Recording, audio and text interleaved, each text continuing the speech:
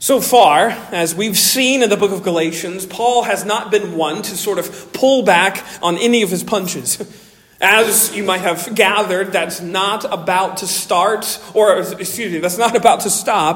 when we get to chapter number 5. He's not going to start letting up after he has been plunging headlong into making sure everyone knows that the Judaizers, these Jewish legalists that are influencing the church, they are completely wrong. Through 4 chapters. That's what Paul has expertly done. He's sufficiently sort of denounced every single little creed that those Judaizers might have been using to keep the Galatians down, to keep them in bondage. He's exposed all of that.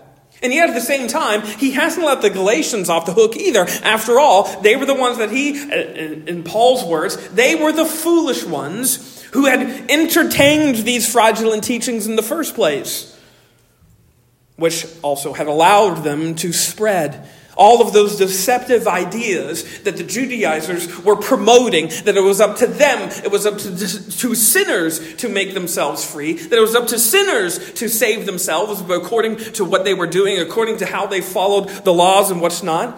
All of that was spreading like a virus. Or to use Paul's analogy, starting in verse 7,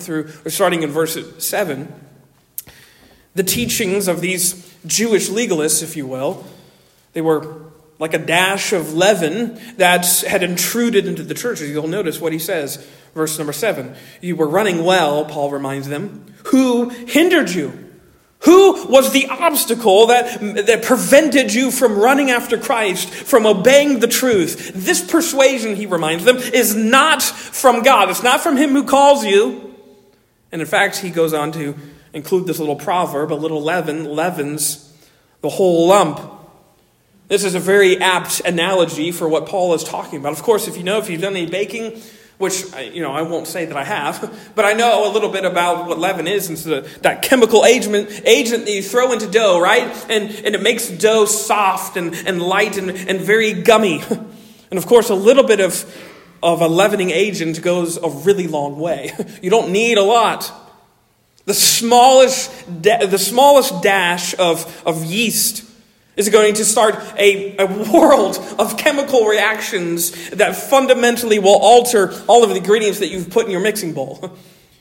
And I would say similarly, the smallest dash of false teaching, it will quickly circulate and it will quickly corrupt every listening ear and every unwitting mind. This is the analogy that Paul has brought forth to them. The way in which they had grown to accept some of these false notions, these false ideas about how sinners are justified before a holy God is because way back there, they allowed some of those false little teachings to creep in. They were unnoticeable at first, which again is a good analogy because false doctrine error is not only like a viral force and it comes and it spreads really quickly, it's also very subtle. When you add yeast to dough, right, you cannot immediately see its effects. Sometimes you wait a couple hours, you leave it overnight, and then it's glaringly obvious. The dough has risen. You see everything. You see the effects of what that agent has done to the dough that you've been mixing. And the same thing is true in the church as well. Corrosive and false teaching and false doctrines, they're not always very noticeable at first. False teachers don't go walking around and come around and say, hey, can you listen to some of my false teaching for a second? They don't have like flashing neon lights. Listen to my false gospel. They're not that obvious. Counterfeit gospels aren't that obvious. False and fraudulent truth, if you will, starts very small and in ways that are almost imperceptible. But the thing is, as Paul is here going to elaborate, that anytime the gospel is perverted, anytime it's distorted, anytime the truth of the gospel is made to be not the truth anymore, whenever you add the smallest dash of false teaching, it always results in tragedy. You'll notice what he says. Look at verse 2 again. Look I, Paul, say to you that if you accept circumcision, Christ will be of no advantage to you. I testify again to every man who accepts circumcision that he is obligated to keep the whole law. You are severed from Christ. You who would be justified by the law, you have fallen away from grace. Here Paul alludes to some of these tragedies. When these tragedies that follow on the heels of this acceptance of trying to be justified in the eyes of God according to what you can accomplish, your disciplines, your abilities to make yourself holy. And he begins this paragraph very emphatically. Hey, look, listen up, mark my words. It'd be the same thing as if I were to clap my hands or bang on this desk and say, hey, look here. That's what he's doing verbally. Hey, look, I have something really important to tell you, he says. He wants the Galatians undivided attention because he returns again to the controversy that started this thing, the controversy that began this whole little fiasco in all of these churches in Galatia. It was that little thing known as circumcision, and the fact that the Pharisees and yes, the Judaizers came down, and remember Acts chapter 15 verse 1, they came down and they said, unless you are circumcised, you cannot be saved. That's what their message was. And again, what is he saying? Unless you are following the laws of Moses, you have no business calling yourself a justified son or daughter of God. That was their message. And Paul is lumping that all under this heading of circumcision. And he's using that ceremony, if you will, as a way to sort of reference the umbrella, if you will, of man's schemes. Man's ideas, the ways in which mankind thinks that according to, if I can just fix myself, if I can just make myself a little bit better, that I can make myself right with God. If I can do X, Y, and Z, then I can pull it off. I can bring myself into right standing before the holy God. And Paul is basically saying, you can't. But he's also saying that if you accept that notion, if you embrace this idea that justification for you comes by way of the law, you're not just veering slightly off course. You're modifying this gospel. You're perverting it. You're distorting it from what it actually says. And whenever you modify it, whenever you sort of add a little bit to it, it's not just a result of faulty thinking. It's absolutely fatal, he says. That's what he says in verse 4. You are falling away from grace. And that image, falling away, is a very powerful image. It's actually suggestive of a ship running aground in the shallows. And basically, that's what Paul is saying. A religion that's based on works always and inevitably leads to a faith that is shipwrecked. Why? Well, he tells us in verse number 3. He says, I testify again to every man who accepts circumcision that he's obligated to keep the whole law. As soon as you start to believe that all of this responsibility is on me, I have to make myself right with God, now you're enlisting yourself as the only one who is able to keep all of these little laws. You're saying, I can do this by myself. It's not just one little part of it. It's the whole gambit. Saying, as the Galatians said back in chapter number 4, verse 21, that they were saying, we want to live under the law, Paul. That means observing the whole thing. Fulfilling all of it. Now you are obliged, as Paul says, you are bound to follow every minutest little code, every smallest little regulation to the letter, every command that is in the scriptures, in the laws of God, all of them, from the greatest to the least of them. Now all of that is on your to-do list. And failing in one part means you failed the whole thing. James reminds us of that. James 2:10, for whoever keeps the whole law but fails in one point has become guilty of all of it. That's a death sentence. So even if you fulfill 90% of the law and you still are failing in 10%, you're failing. You see, this is where we sometimes, I'll confess I can get this way too. We get into this mindset that keeping the law in order to make ourselves right with God is not like a letter grade on an exam. There's no like grade scale where I can boast in my B- and put someone down for their D+. Keeping the law is a pass or fail thing. You're either passing because you're doing it perfectly and completely, or you're failing because you're not. Only in this case, it's not just a letter grade, it's life and death. That's what Paul is trying to get into the minds of these Galatians to see. That you can't pass this test. But there's one who has. And yet when you say that you can be justified by the law, by according to what you do, by according to what you can accomplish, not only are you saying that you're going to enlist everything, now everything is on you, you're obligated to fulfill the whole thing. But then he says, verse number 4, you are severing yourself from Christ. Very violent language. Severing. You're cutting him off. You're separating yourself. You are alienating yourself from Christ.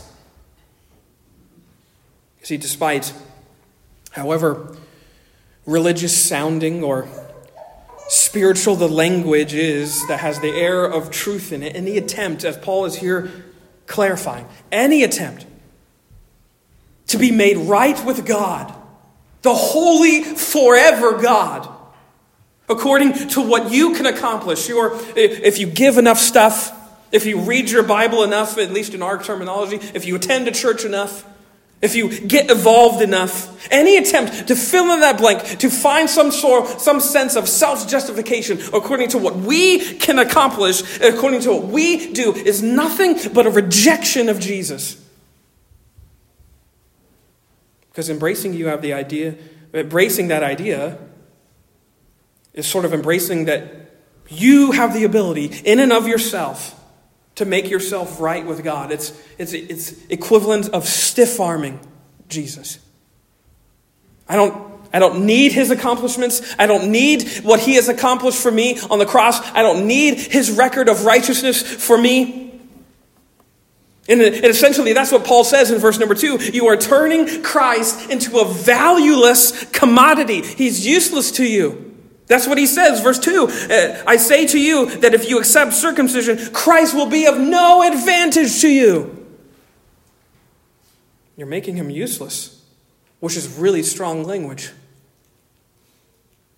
Putting your confidence in your spiritual ability to justify yourself and to make yourself right with God, you're effectively rendering Jesus unemployed. Because if we can put ourselves into right standing with God according to what we can accomplish, why do we need Jesus? Why do we need the Son of God to come and die for us? What's the point of the cross then? That's what Paul has said earlier on in this letter. And Paul's point here, again, is staggering. If you embrace this, he's saying, if you accept this wholeheartedly, you're making Christ of no advantage. And yet this is how we should understand the severity of any kind of religion that tries to blend faith and works in terms of our eternal standing with God. It's fatal. No matter how spiritual it's going to sound. Your goodness, your virtue is not good enough to make you right with God. And anyone who tells you it is, they're lying to you. It doesn't come from God, as Paul says, verse number 8. This persuasion is not from him who calls you. You didn't first learn this truth from God himself. It comes from Satan, the father of lies, and all of his cronies. That's what the Judaizers were doing. They were perpetuating this lie. They were fueling this deception that said to sinners that they not only had the obligation, but they had the potential to keep all of God's law in and of themselves, in and of their own power and ability, and therefore they could accomplish their justification on their own. Talk about a very mistrusting view of the capability of man. No matter how much Jesus they sprinkled onto their messages, their teachings were fundamentally anti-Jesus. That's Paul's point.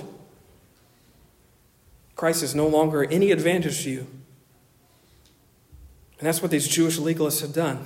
They had perverted the gospel. to such a degree that they had reduced what Jesus accomplished on the cross for sinners to nothing more than, you could say, nothing more than jumper cables that had jump-started their religious engines. Isn't that the worst when your car won't start? It's like always on a Monday morning.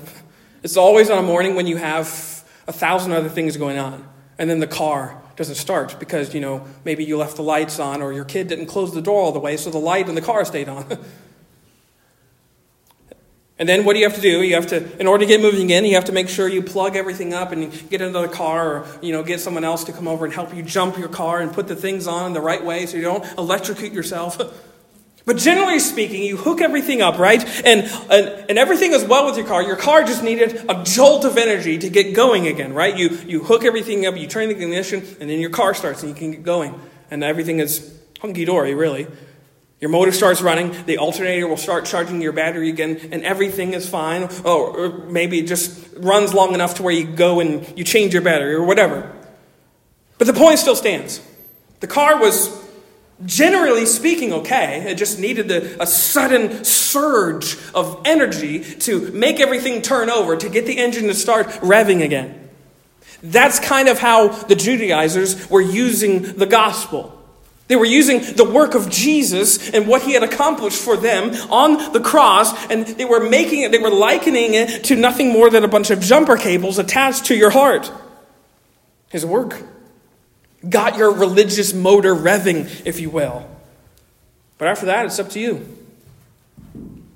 After that, you have to keep running. You have to keep your engine alive by yourself. You have to keep going and keep doing. It's all on your shoulders.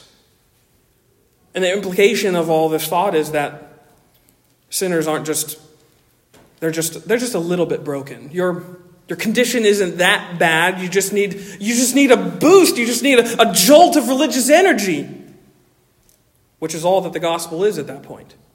But once you get moving, you need that jolt less and less. That's a good picture. That's, I think, a good way to understand what Paul says, that if you accept circumcision, you're making Christ of no advantage. Because the end game of a works-based religion is a faith that is independent of Jesus. You end up needing him less and less. And this is why Paul, again, is so adamant that true Christian faith is not rooted in the works of Christians. It's rooted in the work of Christ. That's why he says, verse 5, "For through the Spirit, by faith, we ourselves eagerly wait for the hope of righteousness. For in Christ Jesus, neither circumcision nor uncircumcision counts for anything, but only faith working through love." Faith, energized, that is, that word, by love. True faith grows more needy, not less, the longer it's around. From right now to when I pass away, my need for Jesus will only increase. It won't decrease. That's what it means to grow in our faith, to grow in our knowledge of who God is. It's seeing, yes, that we don't just need him a little bit, we need him a lot. And we need that work that Jesus has accomplished on our behalf. We need that work applied to us more and more and more. It's Jesus' work, not ours. It's Jesus who died to save you and who died and rose again to justify you. It's Jesus who stepped down out of heaven and to set you free from all of the nasty clutches of sin and death. It is Jesus Christ himself, as Paul has said back in chapter number 1, who gave himself for our sins to deliver us from the present evil age. It is his death. It is his resurrection that accomplish all of that. That accomplish our justification. That's why he says, chapter number 2, verse 16, that illustrious verse where he says, "Yet we know that a person is not justified by works of the law, but through faith in Jesus Christ. So we also have believed in Christ Jesus in order to be justified by faith in Christ and not by works of the law, because by works of the law, no one will be justified." He gets his point across. And in believing that, we are made right with God. You see, the point is that the gospel is not an announcement of some God-given jumper cables. It's the good news that he has given you an entirely new engine, if you will. A new heart. That's what he promises you. God in Christ doesn't swoop down to merely restart the religious motors of a bunch of faulty people. He comes down to do what? To bring dead sinners back to life. That's what the good news tells us. That's what the gospel is all about. And that's what Jesus accomplishes. And he accomplishes it by taking on our sin and dying our death and yet rising again on the third day. This is what the gospel is, an announcement that it's always been concerned about. This is what he says in verse number 11 as he terms it, the offense of the cross. Notice verse 11. But if I, brothers, still preach circumcision, why am I still being persecuted? In that case, the offense of the cross has been removed. The word offense here is that Greek word scandalon in the Greek, which is where we get our word scandal or scandalous from. And Paul says quite plainly here that if I were to go and start now preaching that you can be justified by circumcision, if you can make yourself right before a holy God according to what you do, your virtue, your morals, your effort, whatever you want to fill in the blank there, then he would be losing, he would be canceling out, he would be making of no effect the scandal of the cross. And why is that so important? Well, this is almost everything for Paul. This was not something that Paul was eager to do, lose this offense, because he uses the same language over in 1 Corinthians. Remember that passage? Go to 1 Corinthians chapter 1. I'll just read these verses. You're familiar with them. They're important verses, but notice what he says to the church at Corinth. 1 Corinthians 1, verse 18, for the word of the cross is folly to those who are perishing, but to us who are being saved, it is the power of God. For it is written, I will destroy the wisdom of the wise, and the discernment of the discerning I will thwart. Where is the one who is wise? Where is the scribe? Where is the debater of this age? Has not God made foolish the wisdom of the world? For since in the wisdom of God, the world did not know God through wisdom, it pleased God through the folly of what we preach to save those who believe. For Jews demand signs, and Greeks seek wisdom, but we preach Christ crucified, a stumbling block, that is, an offense, a scandal to the Jews, and folly to Gentiles. But to those who are called, both Jews and Greeks, Christ, the power of God and the wisdom of God. For the foolishness of God is wiser than men, and the weakness of God is stronger than men. You see how Paul is terming this? Yes, it will sound like a joke. It'll sound like utter folly to say that the man who was dying on a tree, crucified between two thieves, pegged there because he said that he was God. Yes, it sounds like a joke to believe that as that was happening, he was accomplishing your salvation. But that is exactly what was happening. That's the foolish wisdom of God on display, that a man dying is therefore at the same time the life of those who are already dead. And that's what he's saying to the Galatians. You don't just need a moral sort of light to help you get better. You need someone who can raise you from your deadness and from your souls being trapped in sin and death. That's what you need. And that's what Jesus is. Yes, it sounds like foolishness. It sounds like a scandal because he has accomplished that in full by himself on that tree. And yet Paul says there's no other lifeline. And this is why he says in the next chapter over, in verse number 2 of chapter 2, that he decided to know nothing among them except Jesus Christ and him crucified. He's repeating the same thing. I preach unto you the word of the cross. And to some people, it sounds like foolishness. But to those who believe, did you notice what he says? It's the power of God. What enriches the church? What strengthens the body? It's the power of God, which is seen nowhere better than in the cross of Christ crucified, which to some, yes, sounds like foolishness, but to us, it's power. The only announcement that can turn the world upside down and set sinners free is this word of the cross, which says that sinners are justified freely without lifting a finger because of what Jesus has done. And when you repent and believe, that's been accomplished for you. You don't have to work your way into a right standing with God. When you repent and believe and you understand that you cannot make yourself better, you cannot get rid of all the shackles of sin that you have been burdened by. You can't do it in and of yourself. And when you finally come to the end of yourself and you say, God, help me, I'm a sinner, at once you are brought into a right standing with God on the spot. And all it took was turning away from sin and death and turning to the one who had already extended you his life.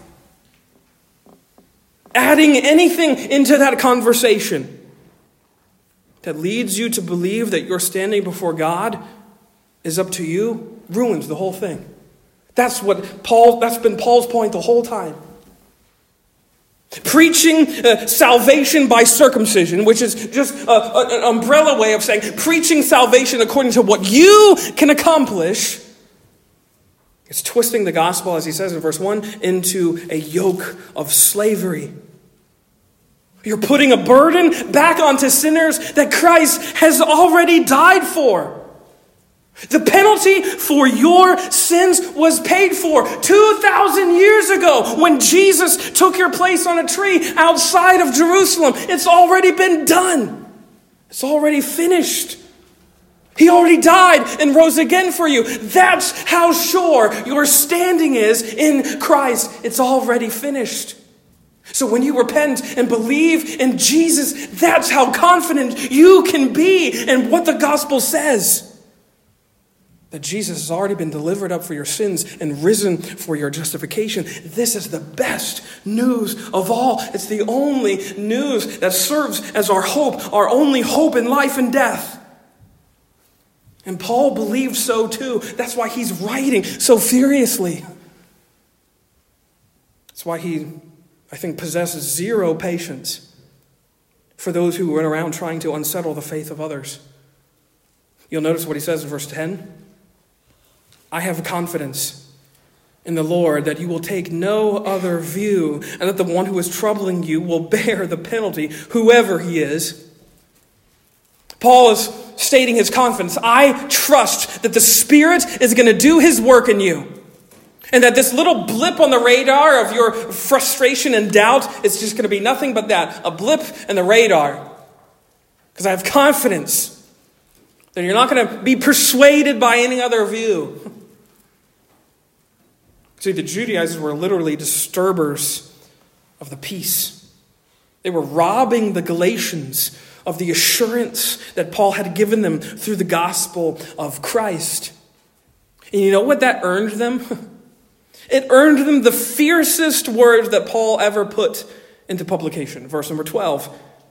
I wish those who unsettle you would emasculate themselves. Yeah, it would be better off if they just went around and castrated themselves. It'd be better off if they just did that. That's how effective their message is. You think Paul had any patience for these who are twisting the gospel into sort of a carrot at the end of a stick and making sure that people go the right way? Paul had no patience for that. And I'll tell you here this morning, this is not here, it's free. I've been in sermons where I've listened to preachers and they preach and they're preaching a good salvation message, but they're hanging it out as if a carrot you have to work for, as if your assurance is somewhere out there and you have to find it. And maybe I've struggled with assurance of salvation as perhaps you have before. And now I can say this because I have gray hair, in my older age,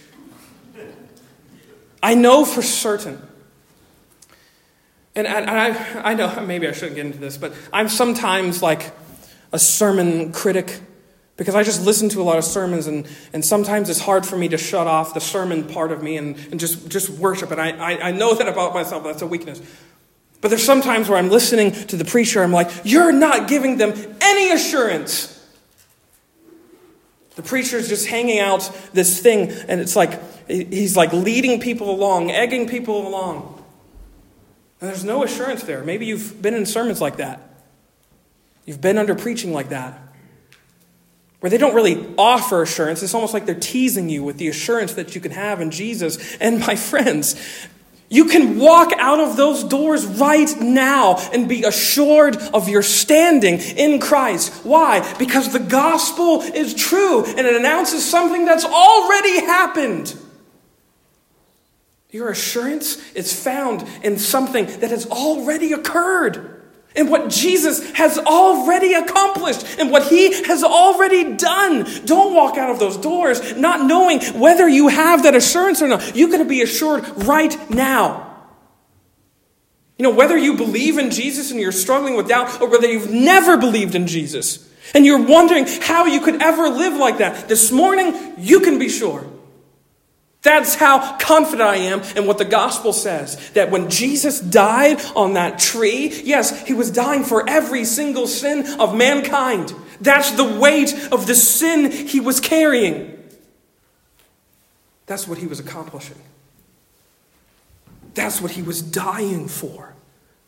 Following in the footsteps of the Apostle Paul means standing firmly on what the gospel announces. Namely, that sinners, no matter how many sins they have racked up, no matter how many sins are on your record, you are justified by grace through faith in Christ, period. And that's what we believe. And that's what we stand on. And look, I know, I already know what you might be thinking, some of you perhaps. Whoa, Pastor Brad. Tone down the freedom, tone down the grace, Pastor Brad. If you preach like that, who's going to tell people what they can and can't do? Who's going to keep people in line? Almost without fail, whenever the gospel of grace is preached, that's our response. That's how we are naturally reacting to it. We get so, and I know this because I do too sometimes, we get so worried, we get so worked up about what the message of grace might make people do that we end up stopping short of what it actually does. We're so nervous that grace is going to be confused as some sort of license to sin that we end up couching it in all of these qualifications and stipulations and provisos that we end up rendering it useless. We end up, as Paul has just said, of making Christ of no advantage, of no use or value. Adding our own set of qualifications and provisions and stipulations to the announcement of God's gospel ruins the gospel. That's what Paul's been saying. And in so doing, I think we also reveal just how little we trust the Holy Spirit to do his work in other people. I was reminded recently, I was talking to a friend, a professor friend, and he was telling me the story of an exchange between a professor and a student. This professor had just given this very spirited lecture on the grace of the gospel as some sort of church history class. And an obviously agitated student came up afterwards and approached him and said to him, "Aren't you worried that if you talk about grace too much, people will think they can do whatever they want?" To which the professor asked a really pointed question. "Is that what you want to do when you hear about God's grace?" And the student said, "No." And then the professor said this, "Then why do you think it would make other people do that? Why do you think you can handle God's grace, but others can't?" And I think that is kind of the point. That we love the message of grace when it comes to our sins, our wrongdoing, but not for those who are sitting behind us or in front of us or next to us, or perhaps the ones who aren't here. See, by grace through faith, we have been made alive and filled with the Holy Spirit of God. And anything that happens after that, all the good works that we are to be known for are what? They are a byproduct of the Spirit being given to us. They are the fruit of the right standing that we've been given in Christ. That's why, in a couple of verses we're going to get to it, they're called the fruit of the Spirit. They're not the fruit of what I say or what someone else says. They're the fruit of our union with Christ. You see, the point is, the deeper our union with the Spirit of God by faith, the more we'll understand just how desperate we are, just how needy we are. And the more we stand just how desperate and wretched and needy we are, the more we will respond with hearts that are grateful for the gift of salvation that Jesus gives us. This is the life of faith. Good works don't come from being compelled to do them or coerced to do them out of fear or out of force. They come out of gratitude. As Paul says in verse 6, it's faith working through love. Faith energized by love. Anything we do for God is always preceded by a deep and abiding regard for what He has done. Which, by the way, is the job of the Holy Spirit. Read John 14, read John 15, read John 16. When Jesus is leaving his apostles, you know what he tells them? I'm going to give you my comforter. I'm going to give you my paraclete, my Spirit, who's going to come and yes, guide you into all truth. And you know what his ministry is? It's telling them about what Jesus has accomplished. The point of all this is that as the grace of God is demonstrated in the death of Jesus. That's the only message that raises dead sinners to walk and to live by the Spirit. He says that in verse 16. But I say, walk by the Spirit. Verse 25, if we live by the Spirit, let's also keep in step with the Spirit. How does that happen? You are raised to newness of life by what Jesus has accomplished. And this is the point. This message, this truth we hold dear and hold firm, that we are justified by faith. It's not a message that helps the slightly flawed get a little bit better. No, it's the message that rescues the most wretched, the most reprehensible sinners from the brink of eternal death because of what Christ has already accomplished for them. This is the news we announce. This is the news upon which the church is built and feeds. This is the news that serves as our assurance in life and in death. When you walk out into this world and you're confronted by sin and wickedness and rebellion and hate, our response to all of that is, I know my standing before God. We can respond in love, as we're going to get to in a minute, next time. We can respond in love because we know that we are loved infinitely and forever by the Father. Faith energized by love. Love that comes down to us through the person and work of Jesus, who comes and takes on our sin and our death, and He gives us His life instead. This is the only hope we have, church. This is the only solid ground we can stand on, and may we stand on that truth forever. Let us pray.